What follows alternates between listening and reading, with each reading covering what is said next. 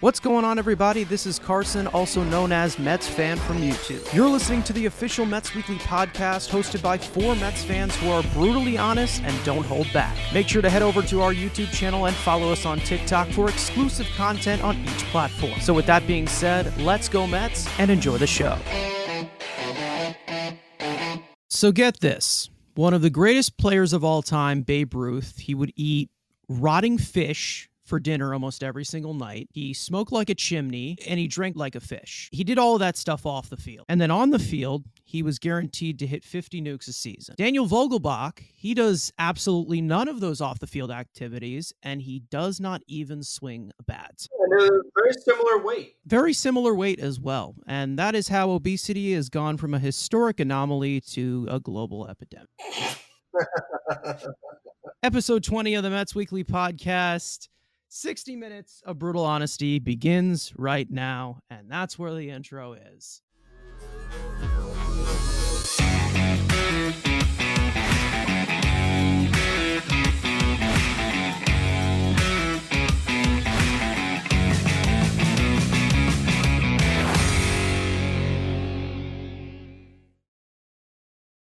So y'all know the drill, but I'm going to continue to say it every single week. Make sure to subscribe to the Mets Weekly channel for content throughout the week. Follow us on Twitter, TikTok, and all our individual links are in the description. So the Mets currently sit at 2 games over 500. They're playing better. They've won 7 of their last 10. They are coming off of a series in Chicago, which we will get more in descriptive on that. Now currently in the middle of a series in Denver where they won the first game, and we got a pretty good performance from Max Scherzer. Yeah, I mean, there definitely were some ups that we'll talk about. There definitely were some lows that we'll talk about. But the main thing right now, they're above 500. Obviously, they're playing better than they did before. And they just got to keep it going. I mean, they have made those slight improvements with the roster. There's still a couple more that need to happen, which we'll get to. But definitely trending in the right direction. And I definitely want to see just a couple things tweaked a little bit here and there. And I think they'll definitely be on the right track. At this point, they've shown a little bit more life. They've shown that they actually want to compete and they don't look dead. There's still tons of things that I would love to complain about, but that's just coming in on a daily basis. And as we are currently filming this right now, the Braves just lost to the Phillies. Zach Wheeler with an excellent start. Wheeler was great, contributing to his former Mets fandom. That's great. And the Mets have 2 more games in Colorado. So yeah, we're starting to see the young guys. Looks like they're starting to get their regular playing time, most likely just being Beatty and Alvarez. And then we have Vientos, who it looks like is going to get more playing time this week.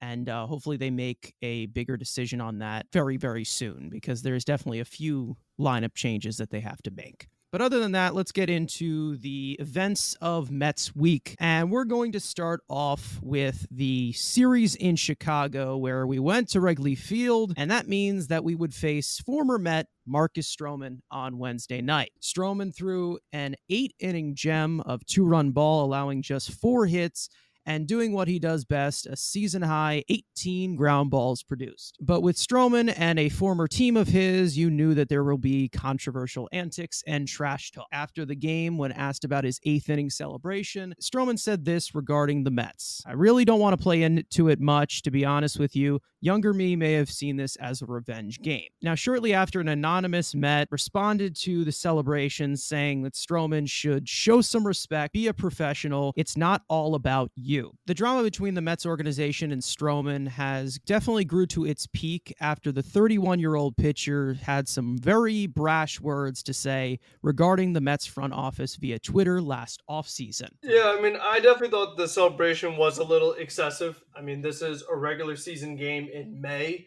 between 2 teams who have no rivalry, really, so it wasn't that big of a game. I mean, you're just talking about like a regular Wednesday night in Wrigley Field. So I think the celebration was a little uncalled for. It's not like he was throwing a no-hitter or a perfect game. I mean, it was just the overall, like you said, it was a really good start. But you could definitely tell that there was something extra, because let's just say, for the sake of argument, that Marcus Stroman has his very next start, another great 8-inning outing. He isn't going to celebrate like that. So he could say all he wants about, I try not to play too much into it, but actions speak louder than words. And then when you're taking to Twitter to post an emoji, was it 8 minutes after the game? Retweeting Tim Healy's spoiler at the end of the game. I mean, Yeah, so I mean, we know he's had it out for the New York media, particularly the Mets reporters. I mean, we don't have to go too much into that. We've talked about it before, way back when it actually happened. Like you said, at this point, I'm kind of over Marcus Stroman. Like he had his good moments with the Mets, but then he left, and it was all right because Bassett came in, he pitched well, then Senga took over. So it just feels like that book is closed, and then I haven't really thought about him much after that. It's not something where it's like, oh, you want to win every game. I mean, to me, like whether they're playing the Cubs with Stroman's pitch or with Stone's pitch, I just want the Mets to win the game. But you don't want to be shown up by an opposing player. I think that's just pretty embarrassing overall, and just overall very disappointing. But I do think that you talked about Marcus Stroman having, the season high of 18 ground balls. We know when Marcus Stroman's at his best, it's inducing a lot of ground balls and being very economic with his pitch count. I mean, for him to go 8 innings and only be at 88 pitches, that's where you see the best version of Marcus Stroman. And he's facing a team that loves to put the ball on the ground. So it would make sense why the Mets are a good matchup for Stroman. I mean, between Nimmo and McNeil and Marte and Vogelback and Canna and all these guys that just constantly put the ball on the ground, I mean, it made sense why he's able to induce so many, get out of a lot of jams, with double plays and things like that. So it was just overall a very frustrating game, especially when the thing that bothered me the most about the Mets' whole performance was the fact that Francisco Alvarez was the only guy who had any kind of good game. I mean, he had the big home run going against the Wrigley Field win.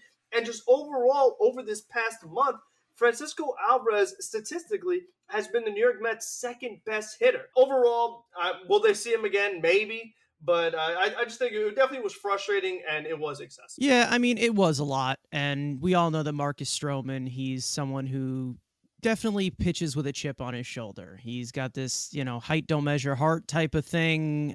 He's a small guy. He always talks about how he's underestimated, and that's just how he is. That's the kind of mentality that he always has. And he's out there to compete. My whole thing about this is that I don't really blame Stroman at this point because he dominated the living shit out of us. And the reason why is because, and I wasn't really upset about that much that Stroman did, but like the anonymous Met who also doesn't want to show their face. So we know it's not Tommy Pham, but the anonymous Met basically saying, show some respect, be a professional. It's not all about you. You made it all about him. He destroyed you. He absolutely fucking dominated you the whole goddamn game. The only piece of life that was shown was by a 21-year-old rookie. That was like the entirety of your offense against Stroman in 8 freaking innings. The thing about Stroman is that, yes, he is 100% spiteful, a very vindictive asshole, 100%. And I've always said that I respect Stroman as a pitcher. He's a fantastic athlete, but as a person, he can be extremely insufferable. You didn't do yourself any favors by not hitting, by not doing anything.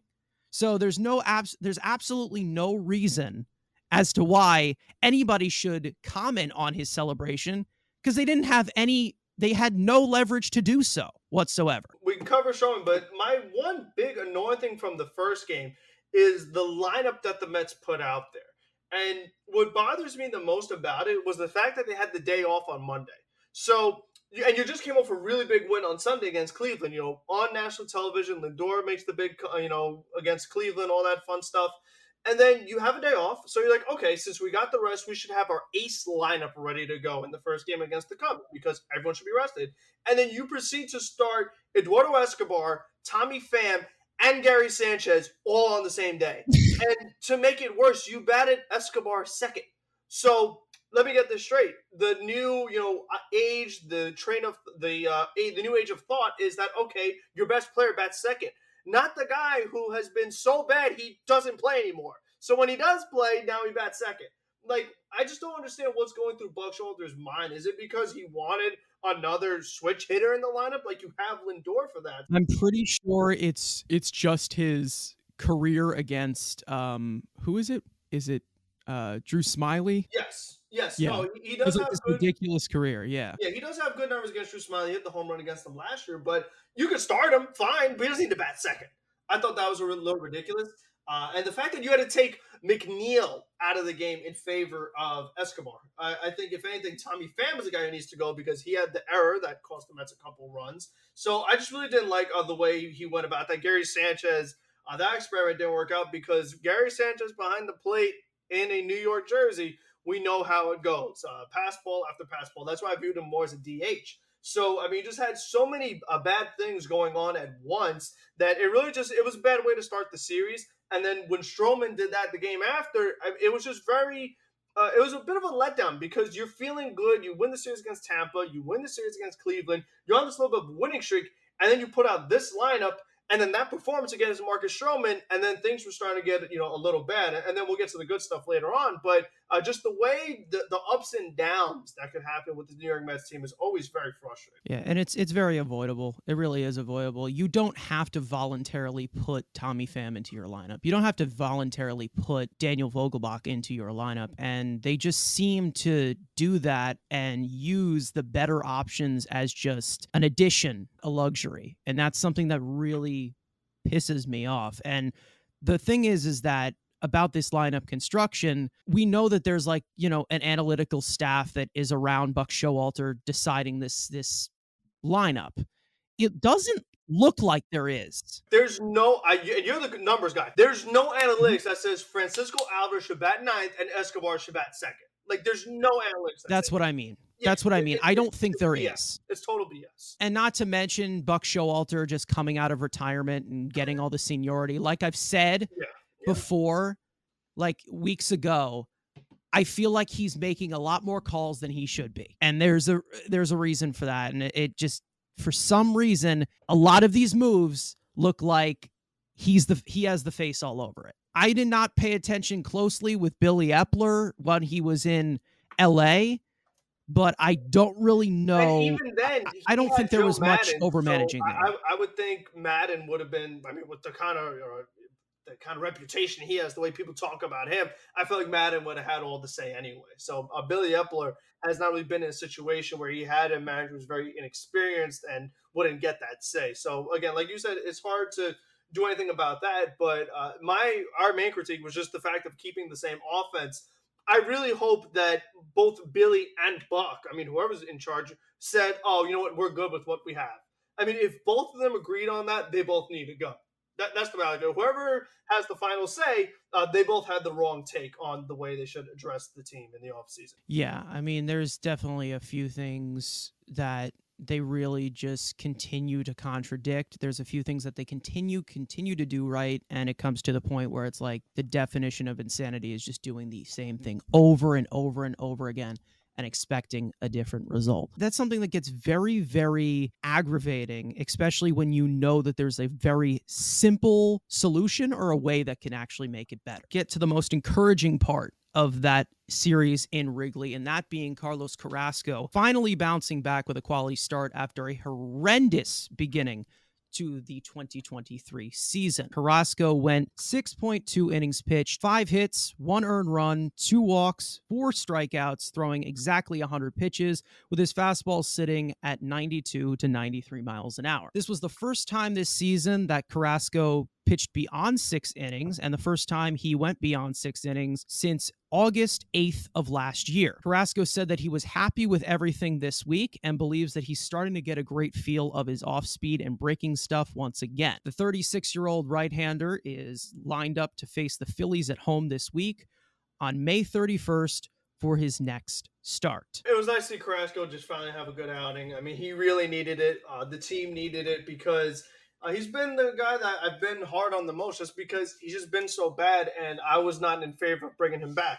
I've been of the mindset that, again, this team is too old, particularly in the starting rotation.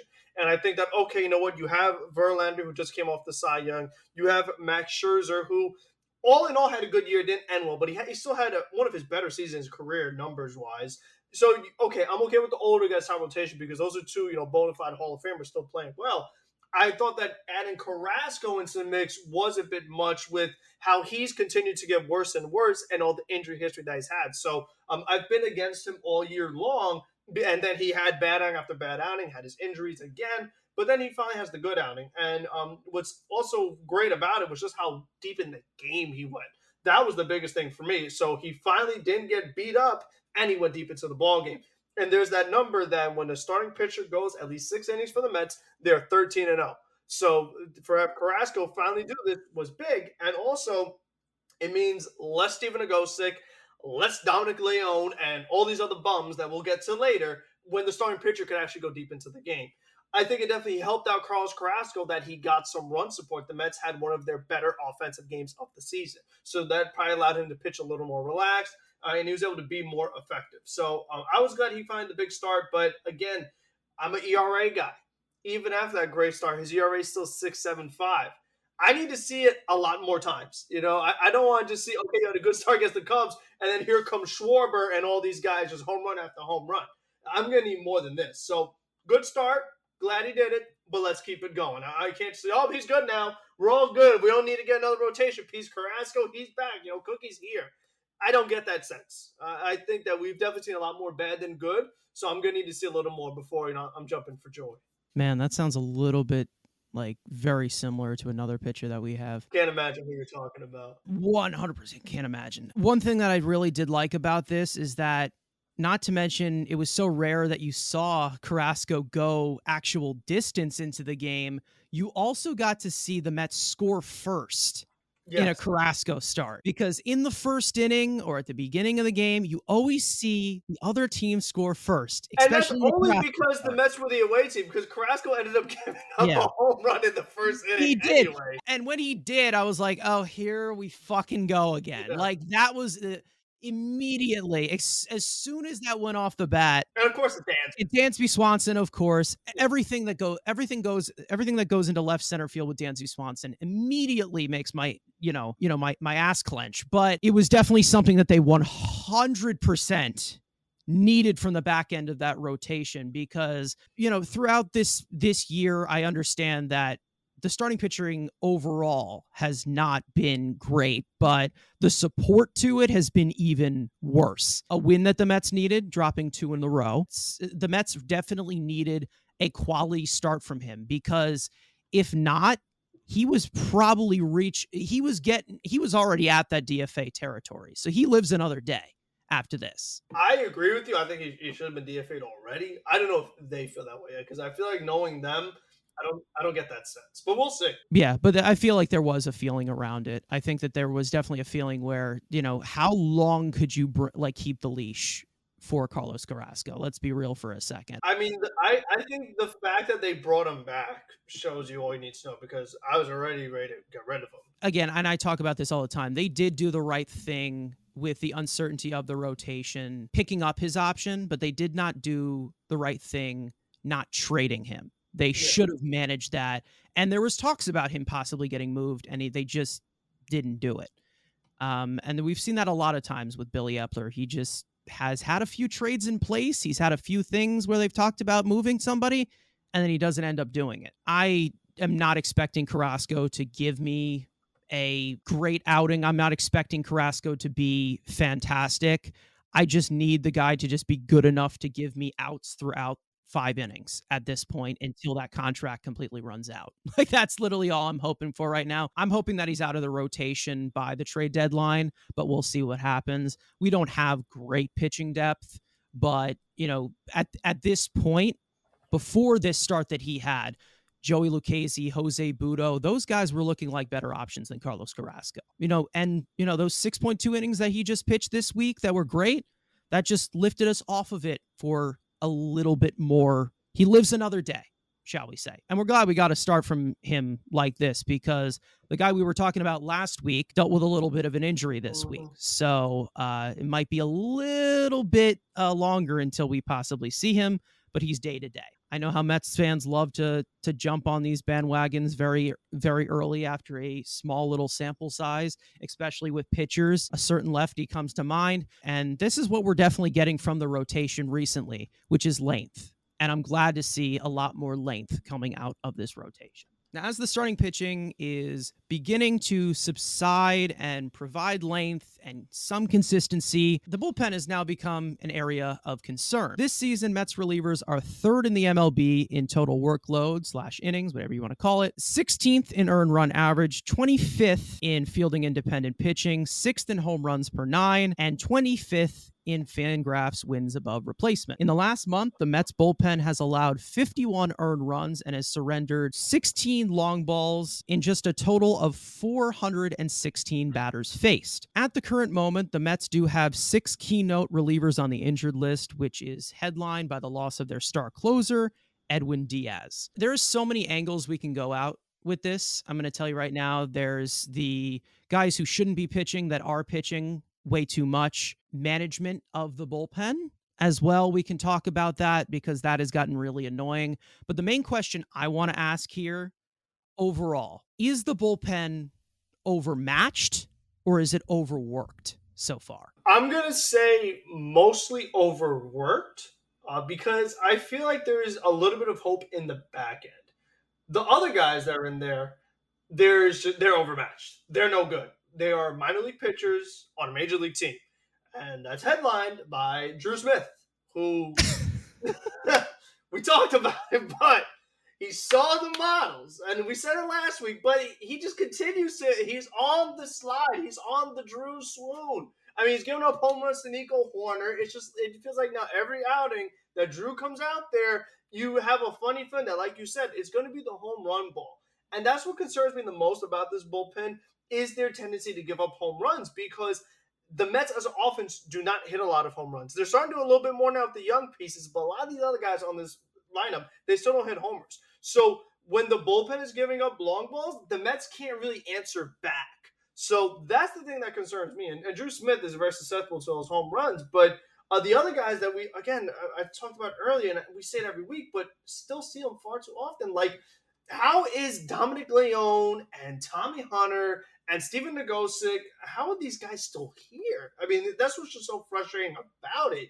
And you talked about, the other guys that are on the injury list right now, and the minor league options. I feel like, give Josh Walker another try. Like, give some of these other guys another chance, because how many years does Tommy Hunter need to be here? He's another guy who is just so old and getting older by the day. So do we think he's going to get better? I don't. I don't know what the Mets are doing, because he's not going to get better. I mean, this is what he is. Steven Nagosic, he just ain't that good. So I just don't know when they're going to actually address it. You know what I mean? Because, okay, in the offseason, you gave the big deal to Edwin Diaz. That's the first thing you did in free agency. This is a top priority for you. You lose him, you do nothing about it. So how big a priority was it for you? We'll see. You get D-Rob. I like that. He's been overworked, and we know I'll get to him next. I'll get to that later. But, you bring back Ottavino. Mixed feelings on that. I hate that's a 2-year deal. I would have aimed younger, because, again, when it comes to bullpen, when they give you a great year as a Met, they're not going to give you a second great year. I mean, we've seen it time and time again, year in, year out. So I thought that was a very foolish decision on their part. And then, you know what? You bring in Brooks Raley. Start off bad, got good. Last outing, not good. So we'll see what happens as the season goes on. But I'm just mostly concerned. And also, like you said, the usage of these guys. That's the other thing. So you have the combination of the starting pitching being really bad so that the bullpen is overworked. You have just pitchers who overall aren't very good. And then the third part is the usage of them. And I think it's very clear in a game like the one Carrasco pitched, where you're bringing in Adam Ottavino in a 5-run, 6-run game. Why?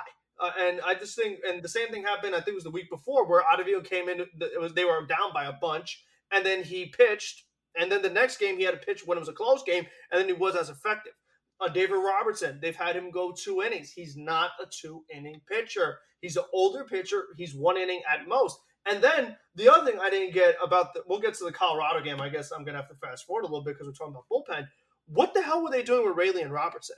Because you had Brooks Raley warming up for 3 innings, dry hump the hell out the guy. And then by the time he came in 3 innings later, he was walking everybody. I didn't see David Robertson warm up once. I saw Brooks Raley warm up 3 different times, and all of a sudden Robertson's in the game. I'm like, did this guy even warm up? Where the hell did he come from? And then first pitch, Robertson, boom, home run.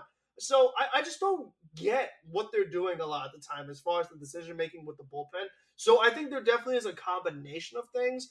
I think that if they could just, they're going to need the starting pitcher to step up because a lot of the money is in the rotation. You know, the guys like Scherzer, Verlander, Senga, they need to go deep into games consistently because if they do that, like I said earlier, it means less Nogosic, Hunter, Leon, these guys. And that will allow for Robertson not to have to pitch back to back to back days or 2 innings or Ottavio to pitch back to back days. And I just think that it's going to take help from the rotation to kind of cover up all the cracks in the bullpen.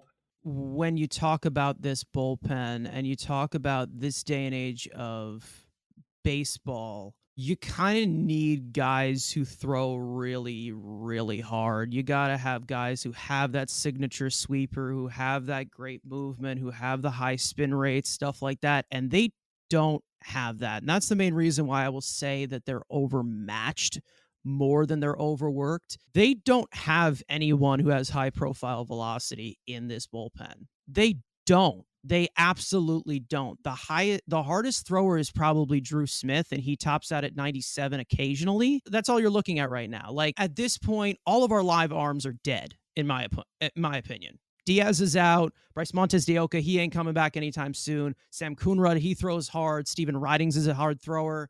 All of these arms that they do have that throw hard, they don't have any of them. And all the guys that are available right now don't throw hard. And I understand that we like these guys the guys who don't throw hard, they stay a little bit more healthy. There's a reason why they stay healthy and they're not as dominant. It's just because they're not good. Like they're not that good. They're mid 90s. They don't throw hard, and it's easy to catch up to them. And if they were to miss spots, like all of these guys do, because the command in this bullpen is terrible, they're going to give up home runs because they have absolutely no life on their stuff whatsoever. I think it's safe to say, and Andrew's not here this week. I'd love to rub it in his face. I'm pretty sure he's avoiding us just for this very specific reason. Edwin Diaz ain't replaceable. End of story. You can't replace Edwin Diaz. There's a reason why he got $102 million.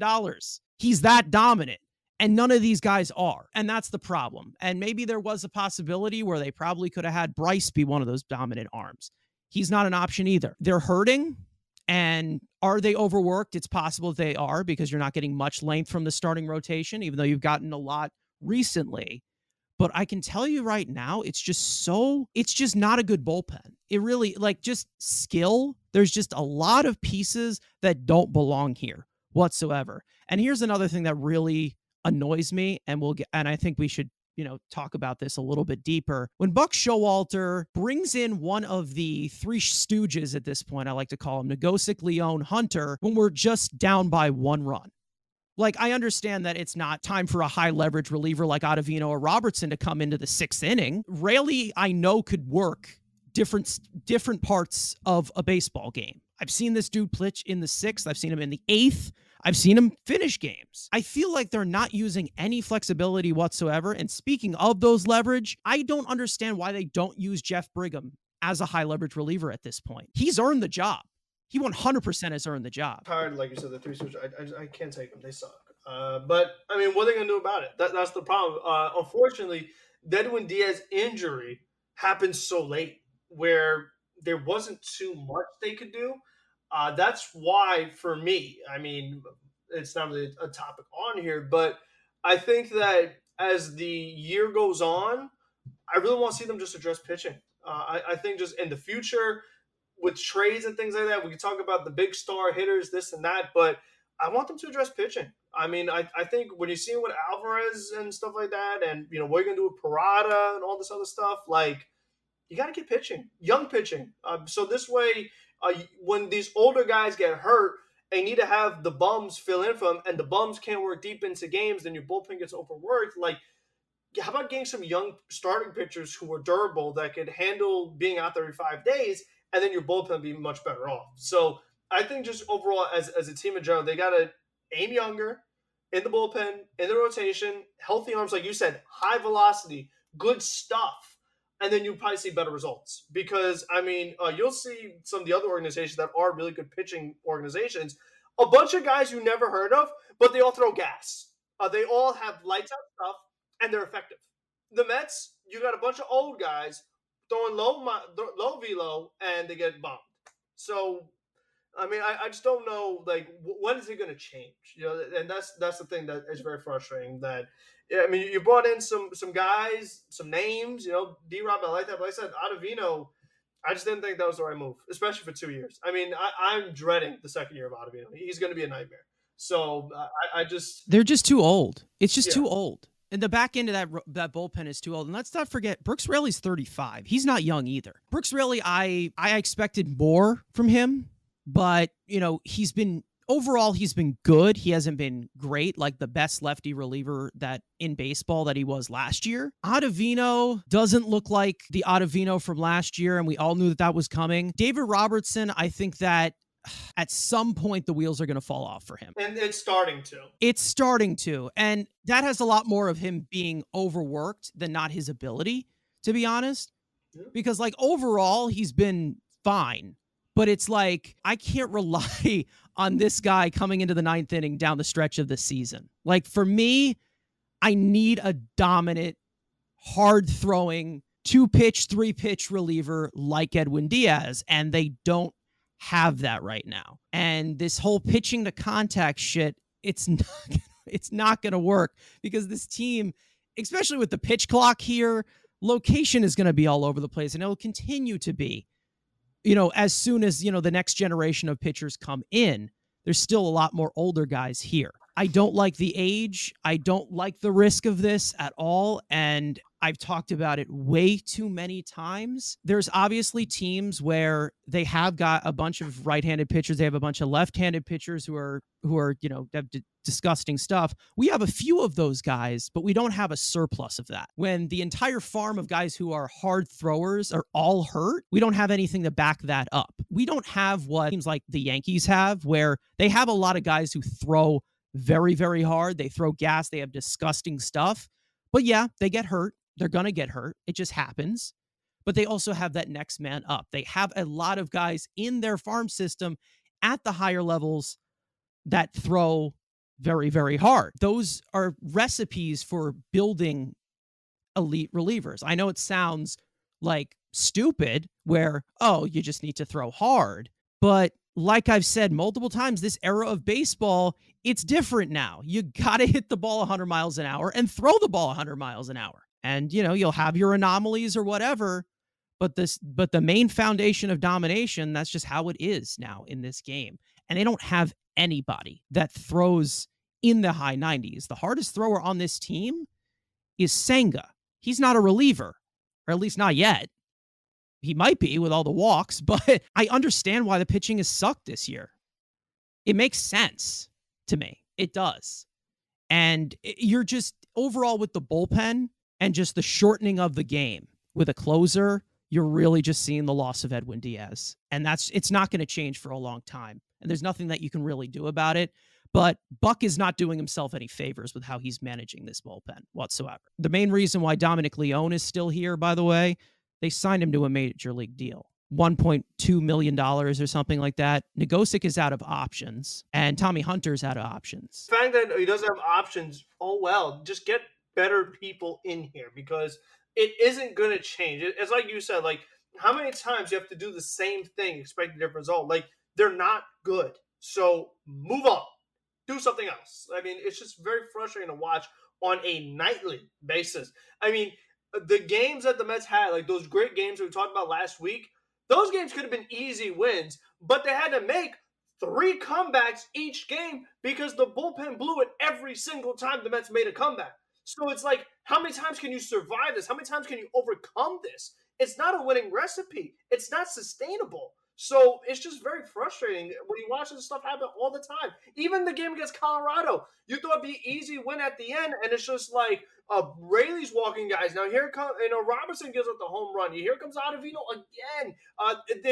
Escobar makes an error, and the Rockies just make a stupid on the field, and like they were able to get out of it. Like you can't rely on that kind of stuff. It's just not going to get it done. They're just missing that spark in the bullpen, and they just don't have it. For some reason, the Mets love to have their anomaly hard thrower of the one guy that throws gas, and then the rest of them rely on their movement and their curveball and their this and their that. That's just not going to work. It just isn't going to work in this game these days. It's just not going to work. I make this joke all the time, with some of the, like, some fellow Mets fans that I talk to, like, a lot, where a lot of the shitty pitchers, they always have the low 90s fastball with a good changeup. They always say that with the shitty pitchers. Like, that's literally all it is. And that's all I see with this Mets bullpen and some of these arms. It's like, oh, mid 90s fastball with a good changeup. Great. What the hell is a changeup going to do for you at this point? Like, it just doesn't seem like the Mets want to provide enough to that meta. So as the Mets offense continues to try to find their footing, there has not been a more unusual sample than what the Mets have gotten from Francisco Lindor this season. In 2023, Lindor is slashing .232, .304, .424 with a .103 WRC plus in 227 plate appearances. It's not an overall great season for his caliber, but he does currently sit in third in runs batted in and tied for fifth in extra base hits in the National League. The biggest difference splits have been the leverage, as Lindor has an OPS over 1,000 in high leverage situations and an OPS over 900 with runners in scoring position. The Mets' 29-year-old star shortstop is still currently on pace for another 5-win season, currently ranking fourth in wins above replacement among all shortstops. It is unusual because the traditional old school person who wants to be like, oh, the bad batting average and, low on base percentage. It doesn't have good, OPS and all that stuff. But I like RBIs, so that's good. I mean, that's one way. You're bad in one old man stat, but you're good in another one.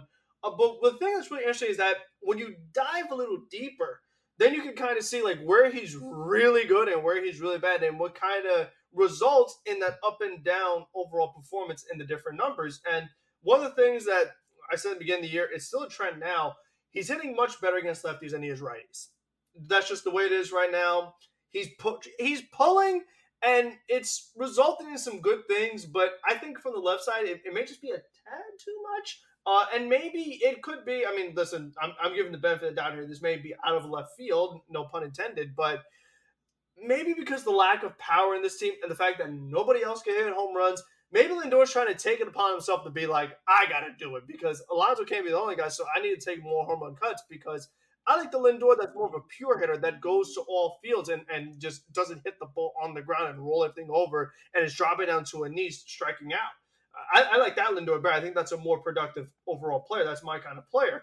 But what I do like is that he's really good with runners on.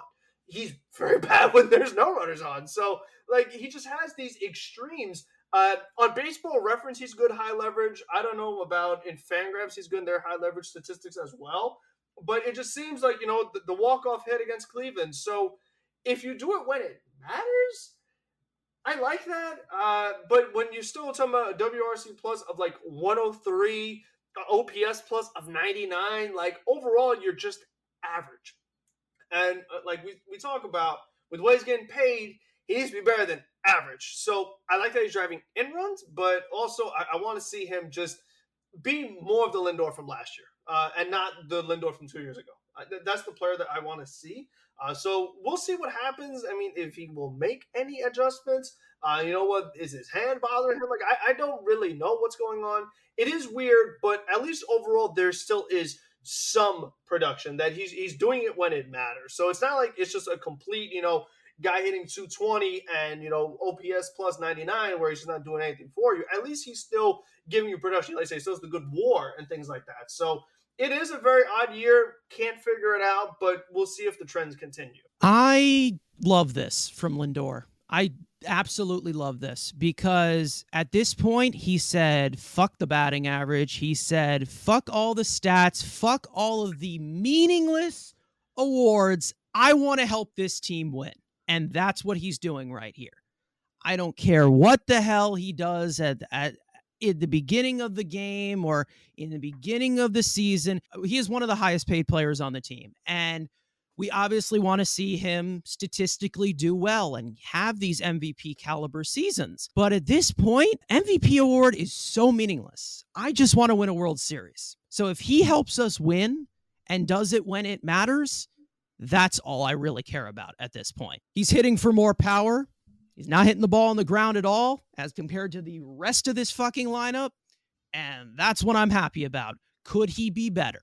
Absolutely. 100% could be better. But he's doing it when it matters. And that's what I like about it. That's where you get paid, in my opinion, when you come up when we need you. And that was one of my biggest gripes. And I'll talk about it later in a later segment. One of my biggest gripes with Max Scherzer last year. You can have a fantastic season. You can be elite, a Cy Young Award caliber. But when it comes to the playoffs, when we need you most, are you going to come up big for us? That's where you make your money. And I don't care about his stat sheet right now. I only care about that one time where we need him and he comes through. Could he definitely be better? Absolutely. 100% could be better. He's coming through when we need him to be. And that's 100% what I need from him as one of the big boppers in this lineup. The ground ball rate is down significantly, but overall, the home run pace is not all that great, especially by his standards. He hit more home runs in Cleveland. So I'll ask you, do you think we're going to see 30 plus homers? And will it actually be worth it, this change of not hitting the ground balls and hitting more fly balls? Will we actually see the results? Because, okay, you're lifting it, but if you're just hitting a lot of flyouts, how productive is it really? What I want from Lindor is extra base hits. That's what I want, because everybody else on this team, station to station to station, let's do the conga line with ball 4. He's in the top 10 in the National League in extra base hits, and that's what I'm really liking right now. And he's coming through in the end of the game when we need him to. Do I think that he'll pick up overall his game? I'm not worried about that. 100%. I'm not worried about him overall as a hitter. If he wants to hit for more power, go right ahead. We need it so freaking bad. Just give me those extra base hits. That's what I like. I need those extra base hits. Those are what really, really helps you win. Because let's not forget, talk about one swing of the bat, the one solo home run, that equals your 4 singles. You put in an extra base hit in the mix, you're scoring in 2 attempts right there. So that's what I need to see from Lindor. If he's going to be batting second, if he's going to be batting third, I need to be seeing those extra base hits. Whether it is a home run or a triple or a double, that's what I want to see. And that's what he has done at his best right now. And I like that he's taking the initiative to say, well, Pete's the only guy who hits homers, so you know what? Let me do it right now. I mean, he carried the team the last game against Colorado. I mean, 4 RBIs out of the 5 runs scored. So I'll give him that. He led it off with a big home run, 2-run shot with Nimmo on. So like you said, I mean, one swing in the bat, you got a few runs more than your 5 walks that they draw. So I definitely like that. So driving runs, RBIs are good. He was a really good RBI player last year. So I do like RBIs. I mean, I was raved about Escobar for it, so I might as well give him props for that. If we didn't have Brandon Nimmo, I would just put Lindor in the leadoff spot. And I've talked about this before, because if he's going to have these extra base hits, I would love to have that from the leadoff spot. And, you know, those guys with those sneaky pieces of power that can go for 20 to 30 home runs a year, you know, I would love that in the leadoff spot. But we have Brandon Nimmo. We gave him $162 million to do that. So we don't have that luxury right now. We're just going to have to stick with one of the best center fielders in baseball. Oh, well. Now, before I get into this next story, I want to specify that I'm not confirming that this is correct. I'm just using it as a talking point and not as breaking news. So on Wednesday night, a tweet from a Twitter user named NY Chris from Orlando came out saying the following. Source report, Mauricio will be in Citi Field this Tuesday in the opening game of the series versus the Phillies. If this person is correct, this would be a big adrenaline shot for the team.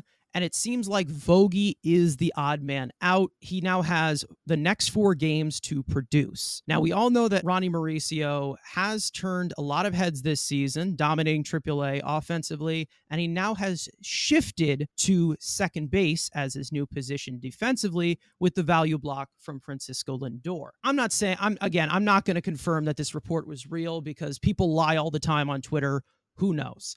I'm just going to use this as a talking point. Who has to go? if you are bringing up Mauricio? Let's say that this is actually true. Who has to go? What roster moves do they actually have to make? Should it be just Daniel Vogelbach, or should it be someone else? Or what should they do? How do they utilize this? It has to be Vogelback. There's no debate. There's no question. There's no alternative. Like I've said for weeks now, Vogelback is probably the most one-dimensional player in baseball. I've said every week because just look what happens. The guy is a one-base player at best, and that base is usually via walk, so he's not going to drive in a run. He's so big, but yet has no power in that big body. Can't run, can't field, and then he's just hitting the ball on the ground all the time. And with his lack of speed, he can't make anything of it. He's the only guy where you could watch a third baseman drop the ball twice, a second baseman make a diving play, and it's an out every time. So he can't beat those plays out. So if you're going to hit the ball on the ground, at least beat it out. He can't do that. It's just useless at this point. So I think when we talk about just overall roster construction, most valuable players on your 26-man roster, he doesn't provide any value right now. So Ronnie Mauricio could do way more for you than Daniel Vogelbach can. And Mauricio, he's continuing to perform really well in the minor leagues, hitting the ball hard, hitting home runs. And that's what we want, because we say, we watch the Marquez of the world, we watch the Daniel Vogelbachs of the world, and we see them just not being very productive. And we're saying this team needs more power. We've slowly seen that improve with the additions of Alvarez and Beatty. If Vientos ever gets consistent playing time, maybe him as well. But I just think that Vogelbach, the other thing that's happening, and you're seeing it, I mean, if you are on Twitter, everybody is more so against him. Now Frank the Tank is leading, the charge and getting rid of Vogelbach, and people are making compilations of Vogelbach just looking at pitches down the middle. There is pressure on him now. When they do get back to Citi Field, if he continues to do what he's doing, he's going to get booed out the stadium. And Vogelbach is a guy who never had expectations, never had pressure. When you're playing in Pittsburgh, when you're playing in Seattle, nobody cares. No one's on you if you're not getting the job done. You're brought in here to be a DH, designated hitter, not a DW, not designated walker, here to be a designated hitter. He's not hitting, so he shouldn't be here if his role is to hit, because he does not hit. So I think he is the odd man out. As much as I dislike Tommy Pham, no one else can play the outfield on this freaking team, so he needs to be the backup outfielder. So he has to stay. Escobar has done more as a pinch runner than Vogelbach has done as a designated hitter. So I'd rather have Escobar on this team than Vogelbach. At least Escobar is also your backup shortstop in case anything were to happen. The emergencies that we always like to talk about. So I think that Vogelbach is the guy who has the least value on this team, just isn't doing much for this roster. And I think that Ryan Mauricio, no matter what his role is, if it is DH, if it is second base, if it's third base, if he's your new backup shortstop, if he maybe gets some starts at shortstop, you can DH Lindor a little bit. At least he's still in the lineup, but he gets some rest off his feet. That would help this team out more than what Vogelbach is doing and playing far too often. Way, way too much. And if you bring in a lefty, he's useless. So again, as one-dimensional as you can be. He can only face righties, and when he faces righties, the best he could do is a walk. So he's the odd man out, and I'm just waiting. When is Mauricio going to be here? Because I can't watch it much more. And I think a lot of Met fans are getting fed up with watching it. For getting rid of Tommy Pham instead would obviously be Ronnie Mauricio. As much as we've seen him struggle a little bit defensively at second base, so I don't know if they're actually going to full-on commit to it, which kind of just defeats the purpose of this point. But you put Ronnie Mauricio at second, let's say you do. Where does that leave Jeff McNeil? He's going to left field. Canna becomes your fourth outfielder. Tommy Pham's out of here. So that's the only other thought that I've obviously had here. There's also another possibility, which they're obviously not gonna do whatsoever. I definitely don't think they will. Escobar's another infielder. Ronnie Mauricio's an infielder. They'd swap them out. Not going to happen. They have to get rid of somebody, and they have to eventually give Ronnie Mauricio a chance. And you also just have to see what his value is to this team and what his future is to this team. There's nothing really else that he can do in AAA offensively, and it's not like he has much competition at DH up in the majors right now, because they refuse to play the other guy. It's not like he has that much of competition at DH. Like I've said, There's not a DH on this team. There's not an established DH on this team right now. They don't want to see him at second base. He could DH and replace Vogelbach because he is a better left-handed hitter. It makes sense for them to do it right now. I hope that tweet is right and he is there at Citi Field against the Phillies this week. I 100% hope so. Does that mean that I am secretly deep down rooting for Vogelbach to play like shit?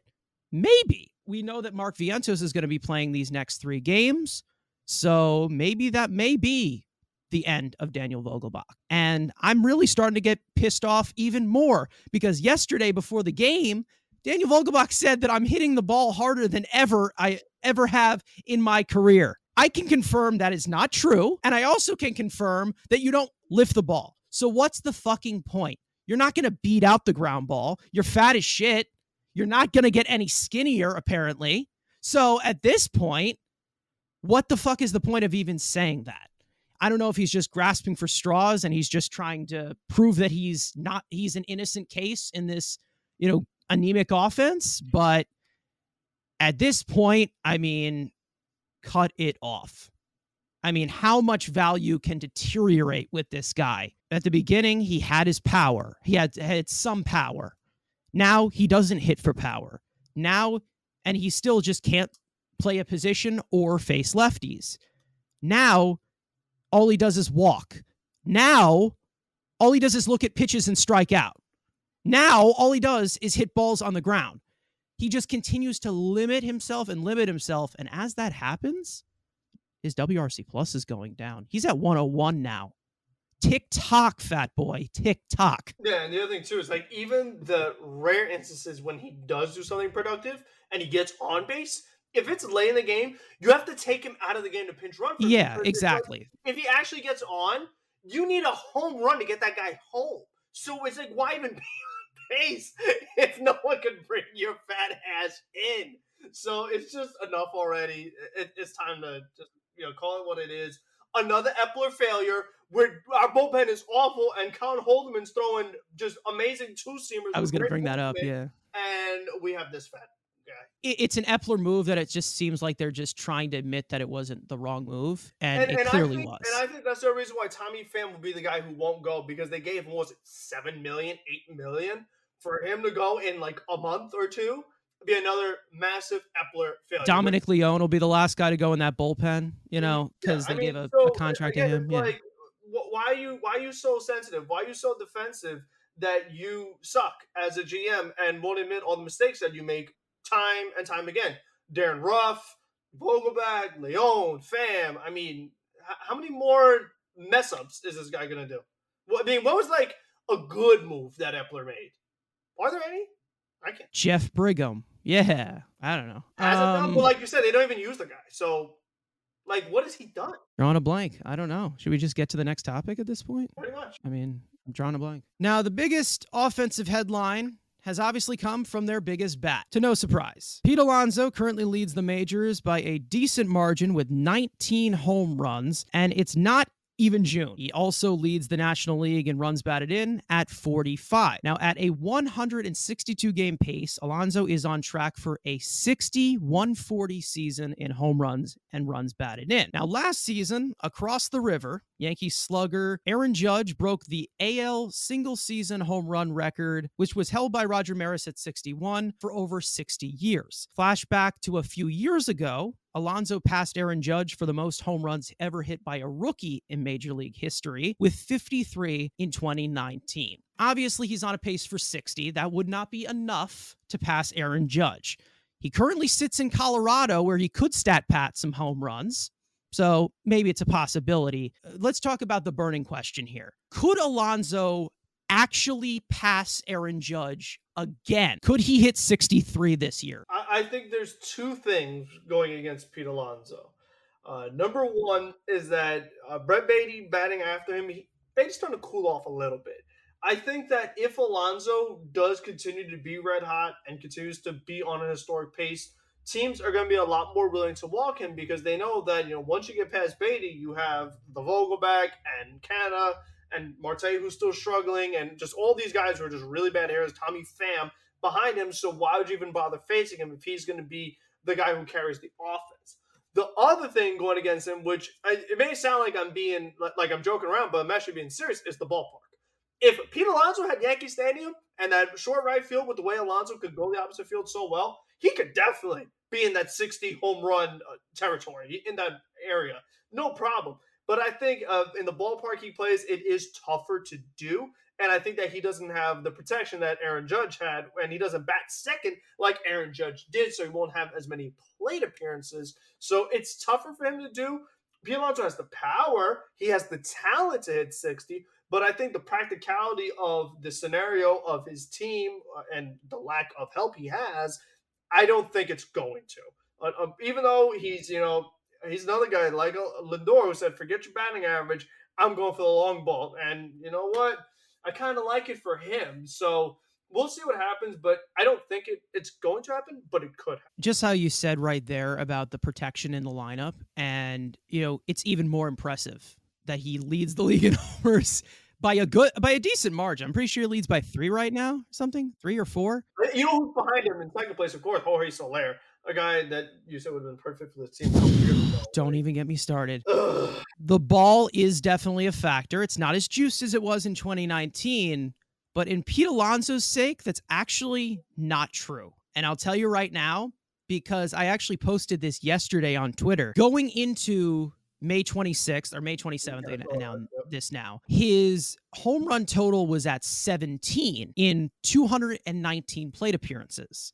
Now, going into last night and also tonight, Pete Alonso's home run total now stands at 19 with 217 plate appearances. 2 less, and he's got 2 more than that. So he definitely has a stronger pace than the 2019 season. I don't think the juice balls will have anything to do as long as he pulls the goddamn thing. If we're on the juice ball conversation, there's that whole theory of as Judge was getting close to the record, they were having more juice balls in Yankee games. If Alonso does get close, I wonder if the same thing will happen for him. Possibly. Maybe you have more primetime games. There's possibly you have the juice ball there. But if he pulls the ball with the natural power that he has, I mean, obviously. It's like we always say, he just needs to hit it, and the ball will go.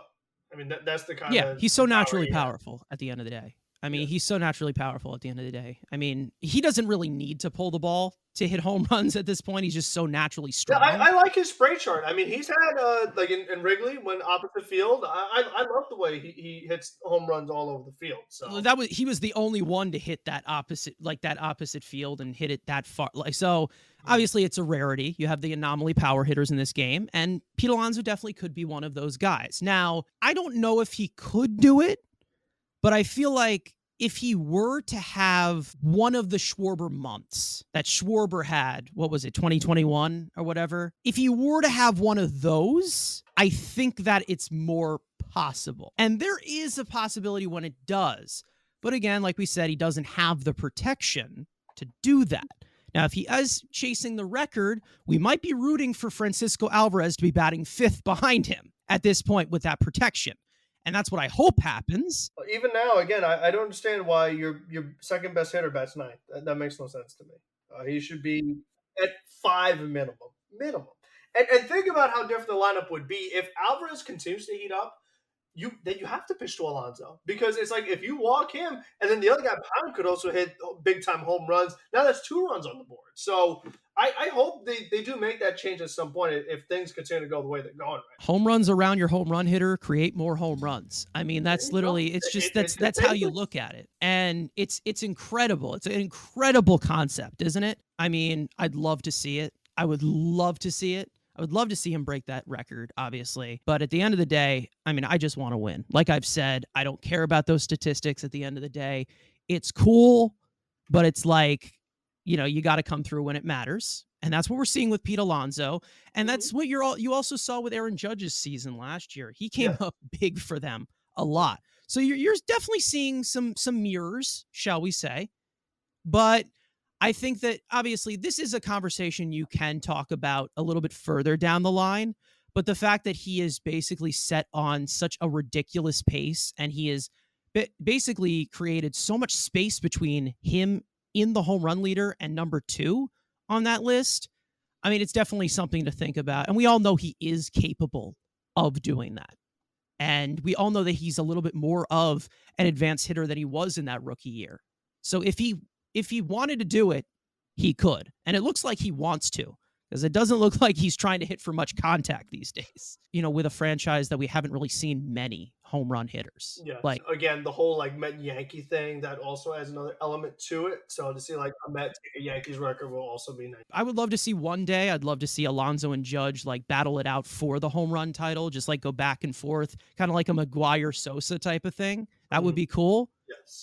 One day I hope that does happen because, again, it would just, put more eyes on New York baseball. So, I mean, it's epic. Let's get to everybody's favorite segment, studs and duds. One player that has played fantastic. Want to give our roses to throughout the week, and then one who has really pissed us off throughout the week and has played like shit. I'm going to start with my stud because I have given this guy a lot of heat in the last few weeks, last month or so, talking about him making a lot of excuses for the money that he makes. But the last two starts in this span of the week, he's looked fantastic. Max Scherzer last night, 1-run ball in Coors Field, and then the 6 scoreless innings in the first game of the doubleheader against Cleveland.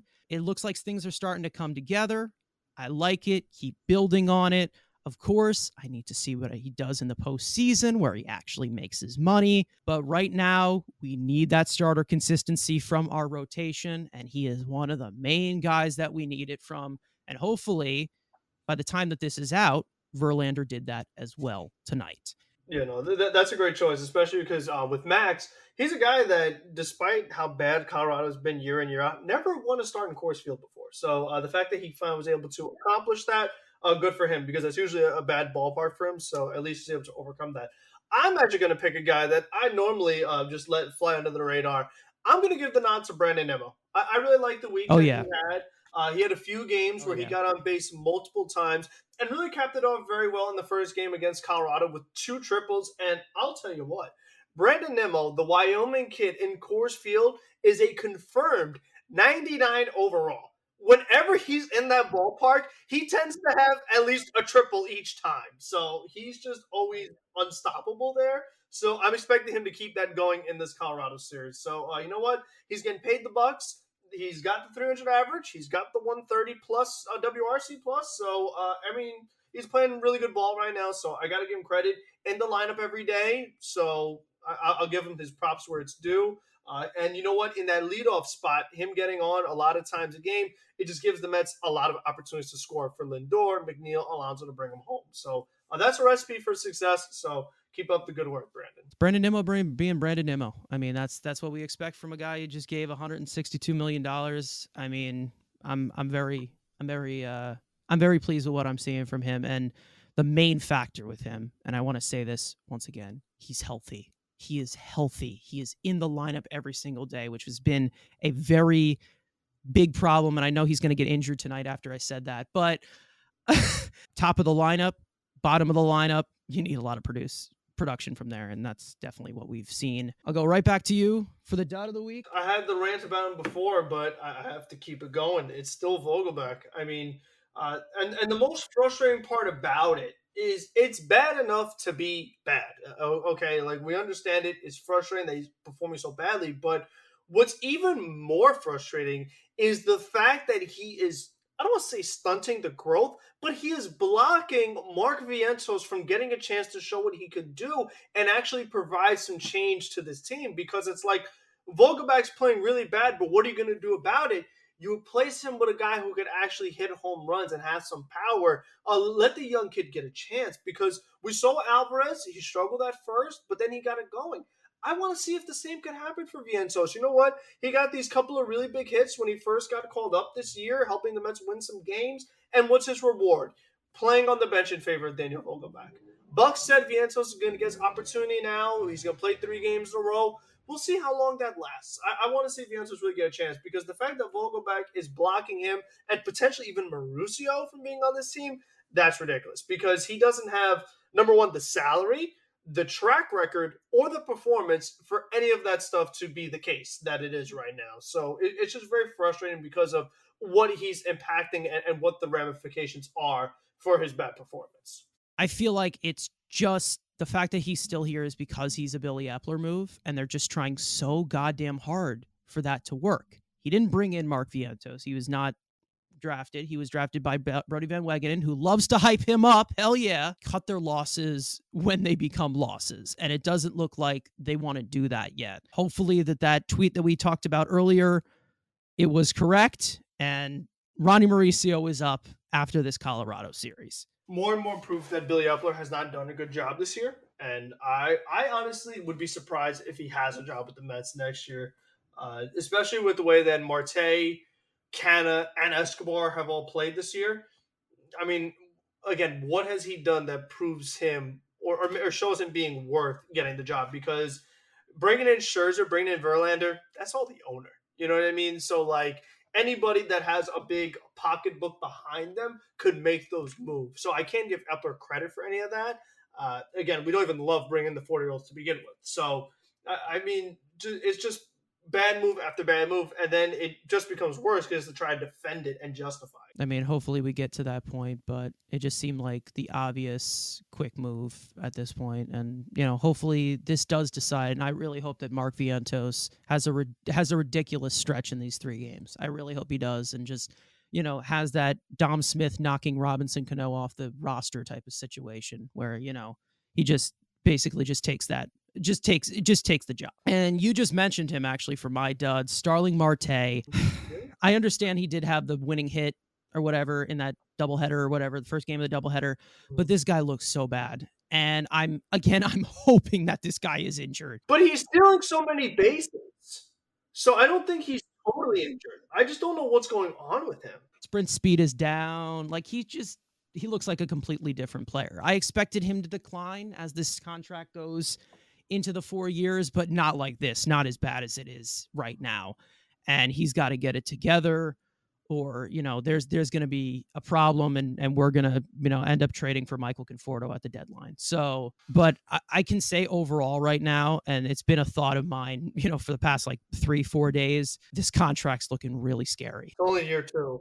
Yeah, it's only year 2 right now, and it's a hard 4 years. There's no out. I'm really hoping that I'm wrong, and he picks it up towards the end of the season. We all know he's not going to get any better than he was last year. He's now 34 years old. He's not young. So I'm scared. I really am scared with the whole situation with Marte, and I hope that he does pick it up, because he is, whether you can bring in as many prospects as you want into this lineup, he still is a very important piece to this roster. So now that brings us to your rapid fire stories. The Mets have designated Gary Sanchez for assignment as the corresponding move to activate Tomas Nido off the 15-day injured list. Sanchez had 7 plate appearances with the Mets over the past week, went 1 for 6 with a walk, a single, and an RBI. Omar Narvaez has begun his rehab assignment in High A Brooklyn this week. Narvaez currently sits on the 60-day IL due to a medium-grade calf strain, which has sidelined him since the 2nd week of April. He is eligible to be activated in early June. Earlier this week, Mets pitching prospect Mike Vassell left the game early in the 5th inning after giving up 5 earned runs. Binghamton reported that he was removed for precautionary reasons and is considered day-to-day with the unknown injury not being reported. After being optioned to AAA Syracuse, Mets left-handed pitcher David Peterson won the International League's Pitcher of the Week after an 8 scoreless inning performance last Sunday. Parting words for the Alonso episode, the Hojo episode. Who else we got? I don't even know. I feel like there's one I think you said last week. I don't remember what it was. Yeah, I mean, big week coming up. Get to face the Phillies. That's always a big deal. I know the Phillies have had a down year after making the World Series last year, but we know those games are always going to be tough. We know they're still going to hit the ball out of the ballpark. So will the Mets be able to answer that? Will they have some offense of their own? Then you get to face the Blue Jays, another team that's not really lived up to expectations, but can hit the ball out of the ballpark. So I think we're going to in for a good treat this week. We're going to see some interesting matchups. And hopefully the Mets can keep it going and keep gaining ground on the Braves and keep doing well in that wild card race, just stay in the hunt, stay above 500, and we'll see where they're at next week. Mark Vientos, you're my guy to watch this week. Please take the job from Daniel Vogelbach. It's all yours. Just take it. It's right in front of you. Just grab it. It's all yours. Just keep doing what we're doing here. We got to get length from these starting pitchers like we've been getting. It's just got to keep it up. Hopefully they can continue to consistently win, and maybe we can get a nice little win streak in there. Other than that, let's go Mets. We'll see you guys next week for episode 21.